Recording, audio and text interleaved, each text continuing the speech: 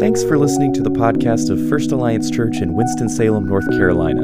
For more information about our church or to watch a video recording of today's message, visit us online at facws.org.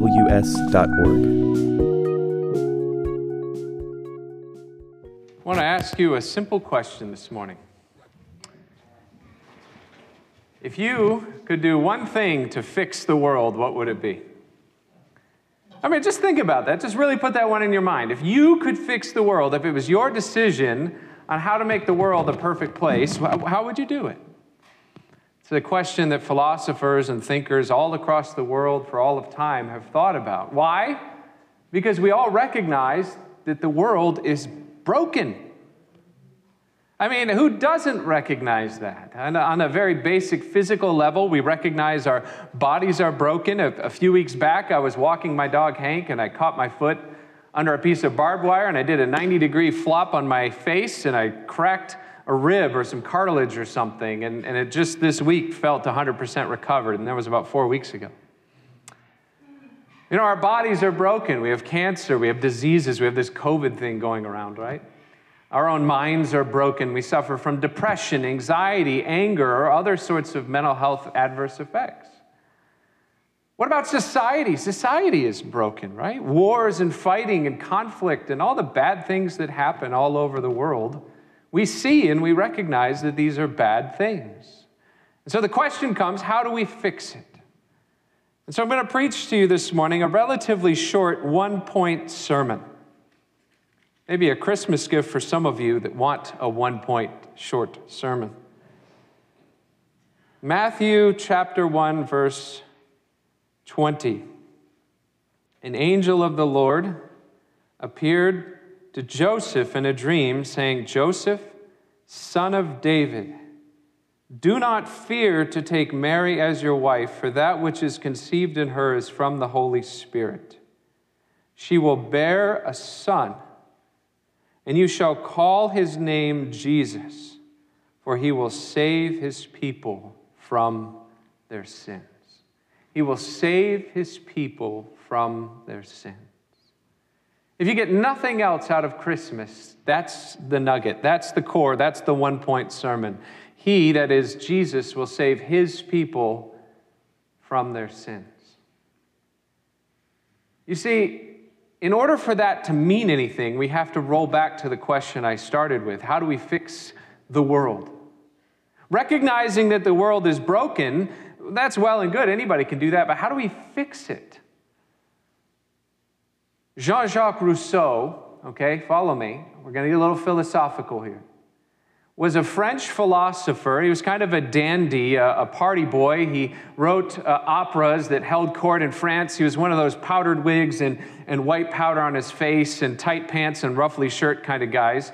And he kind of got around with the women. That was the sort of character that he was. He was a philosopher, and he wrote a book called Émile, which was groundbreaking because the point of the book, about 300, 400 years ago, was that mankind was not really bad, but that society made people bad. In other words, everybody's just good by nature, but it's other people that make us bad, or governments or societies that make us all bad. And if we could just take a boy named Émile and stick him out in the woods and not let him have any contact with society, he would learn philosophy and he would learn all the goodness of the world, and he would never have anything bad in his mind as long as he avoided other people. Out of that idea sprang all sorts of philosophies about how to make people good. And since that time, Rousseau influenced the cultural revolution known as the Enlightenment in Europe. And out of the Enlightenment would come this idea that if we could just effect the right kind of societal change, then we could somehow make everything good and glorious and copacetic and fine, and people would get along. What is the tangible result of that thinking? Well, what has happened is governments and organizations from time to time have identified this or that group as being the problem and then set about eradicating that group in order to create a perfect society. And so to get rid of evil in the world during the French Revolution, what did they say? Off with their heads. The guillotine was used widely in order to kill all those bad people that were rich and were destroying society.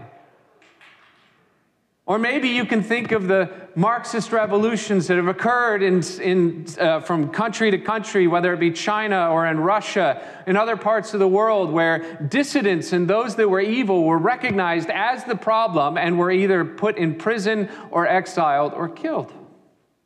You can go to Pol Pot's regime, where anybody that wore glasses was identified as being one of those Westerners and would have been killed because they were too uppity or too smart to be kept in society.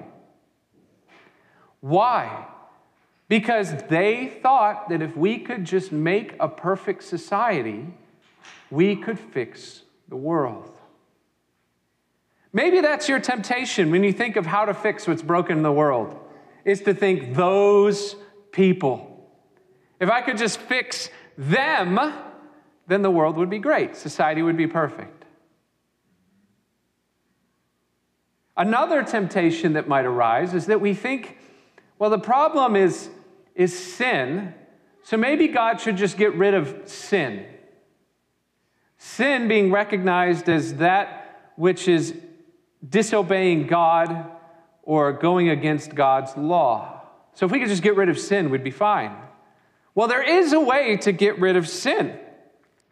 In Isaiah chapter 24, God addresses the brokenness of the world. He says, the earth mourns, this starts in verse 4, and withers, the world languishes and withers.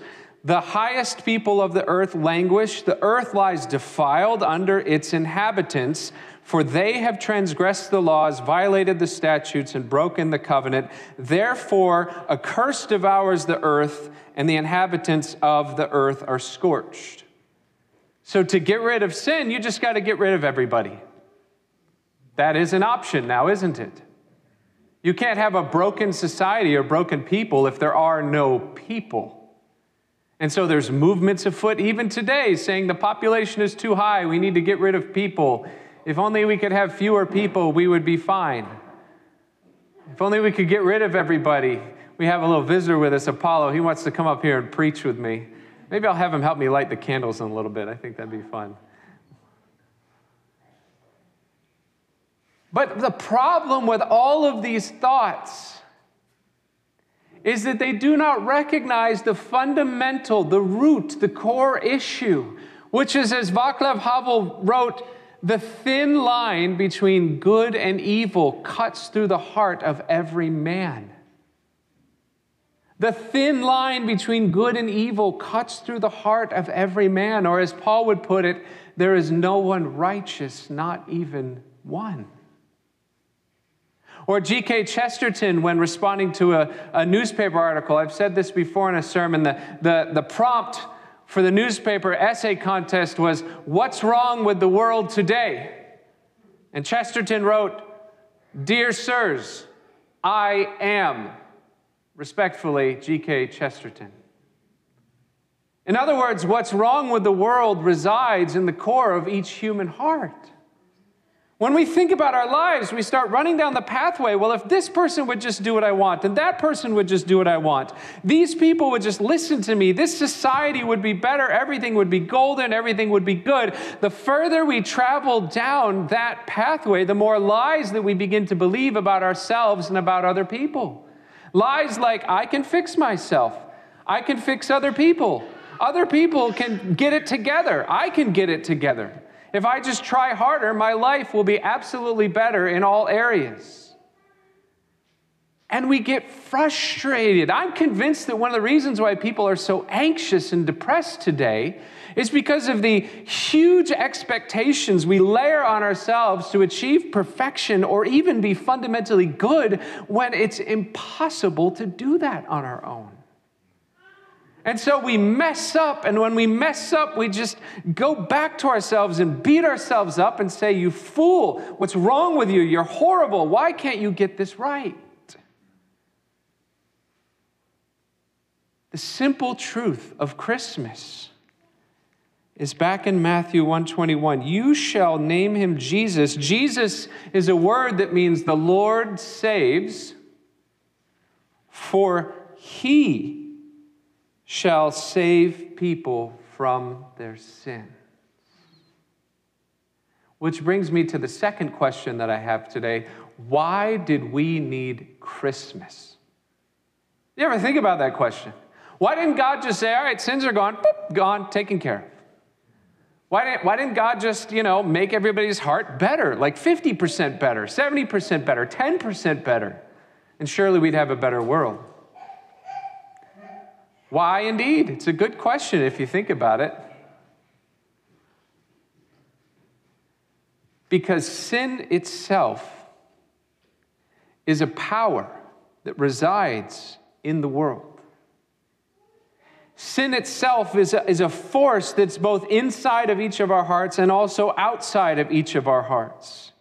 The first picture that we have of sin is actually when the children of Adam and Eve are angry with one another, or at least one is angry with the other. Cain is angry with Abel, and God shows up to Cain and says, sin is crouching at your door, ready to overtake you, like a lion waiting there, predatorily ready to attack. Sin is crouching at your door. So if we want to get rid of sin in all its entirety, we would have to have a power sufficient to wipe away all sin. But if we were to have a power that was sufficient to wipe away all sin, as we previously mentioned, we would simply wipe away all of mankind. Because mankind that has sin both within us and outside of us, ready to overtake us. So a man alone can't do it. Only God can. Which brings us to Christmas. You see, what was born on Christmas Day, what we celebrate, the reason why we have all the candles and the nativity scenes and why the shepherds praised the Lord and the angels showed up at night and the wise men came from afar, is because Jesus was not just a very, very good man. He did not just show up to say, aha, we can overcome sin if we just do what I say. As a matter of fact, Jesus was both God and man, or God made flesh. It's such an intense thought to have that a being could be both fully God and fully man. So intense and difficult was this thought that the early Christians would wrestle with how that could be. How could it be that God could be a man? They had to come up with a word for it. The hypostatic union. Say that word on Christmas Day. Happy Hypostatic Union Day. But that's the only way that we could overcome sin. You see, none of us had the capacity because of that thin line in our heart. We can't create ourselves to be better. And because societies just trend towards corruption, and to try to get rid of evil in society just leads to mass murder and even more corruption, what had to happen is God himself took on human flesh in order to live that perfect life and then take on sin. Take on sin, not commit sin, but take on sin, on himself. You see, to think of Christmas is to think also of the cross. And what happens on the cross? Jesus takes sin on himself without ever having done anything wrong in his life so that it would die.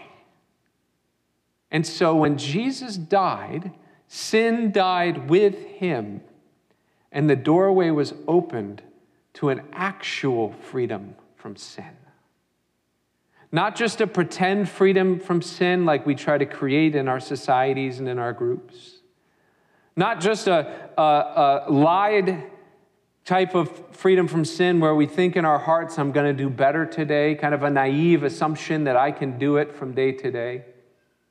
But an actual freedom from sin where sin is dead in you if you welcome Christ into your life.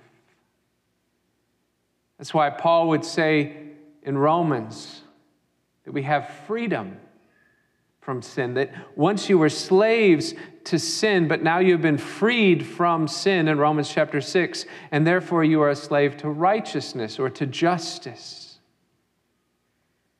Because sin died. The power itself died. That crouching evil at the door that Cain succumbed to in killing his brother still crouches there. The power is there. It's right there, but it has no power over you. We couldn't do that ourselves. We couldn't effect that change in ourselves. We can't just will our way into sinlessness. Which is why the angel said, He will save people from their sin. So where does that leave us, Christmas season? Well, we go to the Advent calendar, and we go to the candles. Some of you have been doing the Advent calendar, and you've made that a tradition. There was a great article in, of all places, the Washington Post today that talked about how more and more believers are turning away from the kind of loud, colorful lights of Christmas to the candles and to the calendar. Why? Because they remind us that a people walking in darkness have seen a great light. And the first Sunday of Advent, we lit the light of hope and understanding that Jesus is the hope of the world. The second Sunday, we lit the light of expectation, that we expect Jesus as our Savior now, just as they expected him as their Savior then in a time of darkness, just as we expect that he will come again as a conquering king. Last Sunday, Pastor Derek taught us about that expectation and how it leads us to a place of joy in our lives, and so we light the joy candle. But this Sunday leads us to a very, very special place, which is the final question I'll ask. So I've got 3 questions. How would you fix the world? Why did Jesus have to come? And the last one is, why on earth would God do that in the first place? Why would God care about our sins? Have you ever had an ant colony? You remember they used to sell those? I don't know if they still do. You'd have an ant colony in the glass pane, and you could look in there, and the ants would mess around and do stuff. And every once in a while, ants will just kind of fight each other, or disagree with the queen, or just get sick and die. And when you have that ant colony and it would go south, I don't know as many of you lost a night of sleep over it. Instead, what happened is the ants went out in the trash and you called it a day. Why on earth would God, the creator of the universe, who's existed for all time and space, who's infinite in power and majesty, care 1 ounce about your sins? Why would he do anything? Why would Jesus go to the cross? Why Christmas? Why all this hope and expectation and joy? It shouldn't exist. We have no right to it. Because we are so broken, we have no right to this kind of hope. Why? Love. That's the only word that answers that question. Is love. We're all familiar with John 3:16. For God so, what? The world. He loved the world. You know, I have a dog. Worst decision. They just eat up all your money and all your time, and their hair gets everywhere. And yet, I love that animal. And so when he gets hurt, I'm going to take him to the vet, and I'm going to help take care of him. And I spent way too much money building an 8-foot fence because he can jump a 6-foot fence, which was the first fence that we had. So we had to tear down a perfectly good fence and build another one. Or what about children? I mean, at least they look like us. They came from us. We have a proclivity towards children. And so we take care of them and we love them and we try to make sure they're safe and well and we fight for them and we want the best for them. But God loved us infinitely more than we could ever love anything in this life. Why? Because Jesus, God made flesh in the hypostatic union, is his Son, with whom he has had a perfect relationship since time itself began.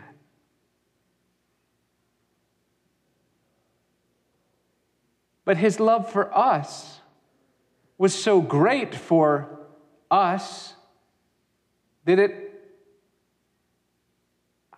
took precedence over or combined with his love for his Son because his Son so loved us. That he would send that Son to live that perfect life on Christmas and then in the years thereafter for 33 years, and then go to the cross and die. For God so loved the world that he gave his only Son.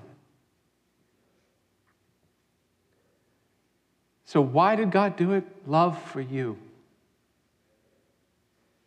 You see, you are so broken, and our world is so broken. And God can't fix that without getting rid of the curse, and the curse lives inside every single one of us. So the only way God could get rid of it is by killing man, but in order to do that without killing all of us, he had to kill his own Son. His wrath, his anger, his holiness, his perfections were all poured out on his own Son instead of on all of us. So God answered the first question.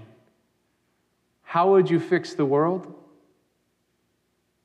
By sacrificing that which I love the most. And he answered the second question. Well, why Christmas? Because it was the only way to love us and get rid of evil. And the final question is because God says to each of us, I love you. I love you. And so that's our simple sermon today. You shall give him the name Jesus, for he will save people from their sins. The final question, and really the one that matters this Christmas, is how do we respond? We've built up a lot of kind of outer shell around Christmas. Some might call it fluff. Things that we do to feel good.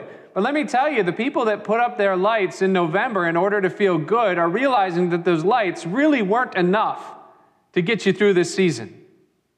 I mean, after the 30th day of seeing the same lights in your neighborhood, I'm imagining all of us were like, yeah, that really didn't fix the problems in my life right now. That nativity scene over there, that really didn't do it. Like, I might feel better for 5 minutes. Even Tanglewood lights could not overwhelm COVID 2020 year. Couldn't fix what was wrong in the world. Could barely make me feel better for 5 minutes. So how do we respond this Christmas? We go to Jesus. If you've never accepted him, if you that are watching online have never said, yes, Lord Jesus, forgive me of my sins. If you've never taken that brokenness and laid it out before him and said, this is all of me and it's all miserable and it's all broken, fix it. Maybe you need to catch wind of that love that's waiting there for you. Maybe you need to recognize that when John 3:16 says, for God so loved the world, you could actually put your name there. For God so loved Ben Marsh, he gave his only Son. That if I believe in him, I will not perish, but I will have eternal life. That when the angel announced to Joseph, you shall name him Jesus, for he will save Ben Marsh for his sins. You can put your name there too. But how does it begin? How do we get there? We start with the end of the sentence. Sin. This Christmas, I encourage you to give a present to yourself. Write down everything evil that you have ever done, and every wrong that you have ever committed, and everything that you hate about yourself. Write it down. And then in prayer, Plead the blood of Jesus over every single thing that you write down. And recognize that you don't have to do that or be that anymore because Jesus is enough for all of it. He took all of it onto the cross. It died with him there. And when he came back from the dead on Easter, and I know I'm skipping ahead 4 months, but when he came back on Easter, he didn't bring it back and give it back to you. He kept all of those sins and brought them with him down into hell and came back to live inside of your heart a new life without any of that. So give yourself a gift this Christmas. Write it all down. We call that, the old word would be confessing and repenting. Write it all down. And then plead the blood of Jesus over it. Pray, Lord Jesus, have mercy on me, a sinner. And then take that pile and don't throw it away. You know, when I was a teenager, we used to have these sin burnings where we'd have a wood fire and we'd write down our sins and we'd toss them in and we'd be like, haha, they burn up. Instead, write down next to them all that God wants you to be through his Holy Spirit working in you. Love and joy and peace, patience, kindness, goodness, gentleness, faithfulness, self-control. And write down the gifts that God has given you that you believe he wants you to use for his kingdom. Write down the names of people that you want to love and share love with and go out and find that need to know that they are loved. Don't just throw that list away because you're going to go back to those things every once in a while. You're going to remember the things about yourself that you hate. You're going to go back to some of those sins, even if you've given them. You're going to desire them from time to time because our bodies, our flesh is weak. So keep that list, and when you do that thing, or when you're tempted to do that thing, get that list back out and remember what God has given you by his love. And maybe you got to add to that list later. Or maybe you take that list and you write next to it some verses about yourself that are true in Scripture.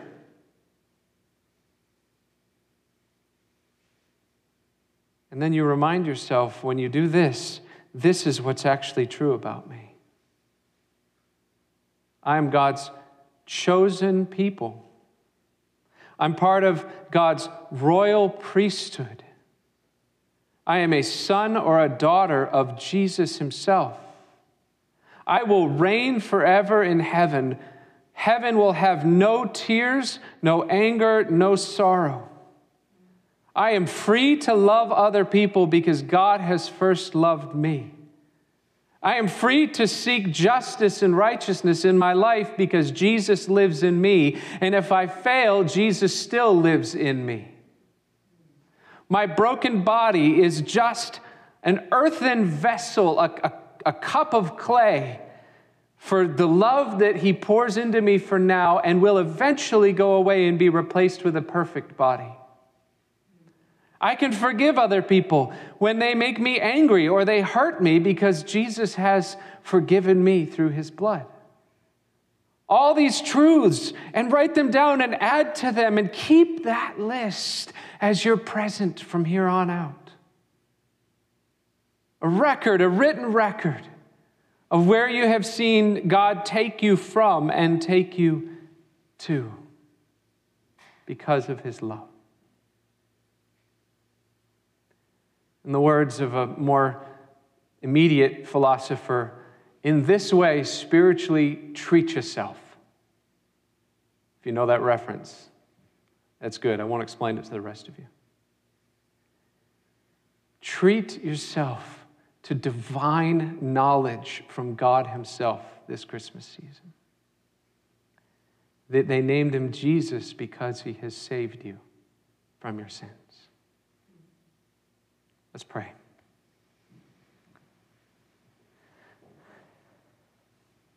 Lord God, as the musicians come back up on the stage, they have a simple song of response for us that contains incredible truth. That we don't celebrate Christmas because we are perfect, but rather because we are imperfect. That we don't sing joy to the world because we have created the joy out of our perfect situations. That it is not up to us to save the world from its sins, because every time we try, we just hurt the world more, it seems. But rather, it is you, Lord Jesus, that we look to in this Christmas season. And we hand to you all of our evil and brokenness and unfaithfulness, knowing full well that your love overwhelms all of it if we would just let you. If we would just let you overwhelm us with your love. If we would stop clinging to our ways and to our sins and turn away from them, that you eagerly desire to show us your love. Let that be the gift that we receive this Christmas. Amen.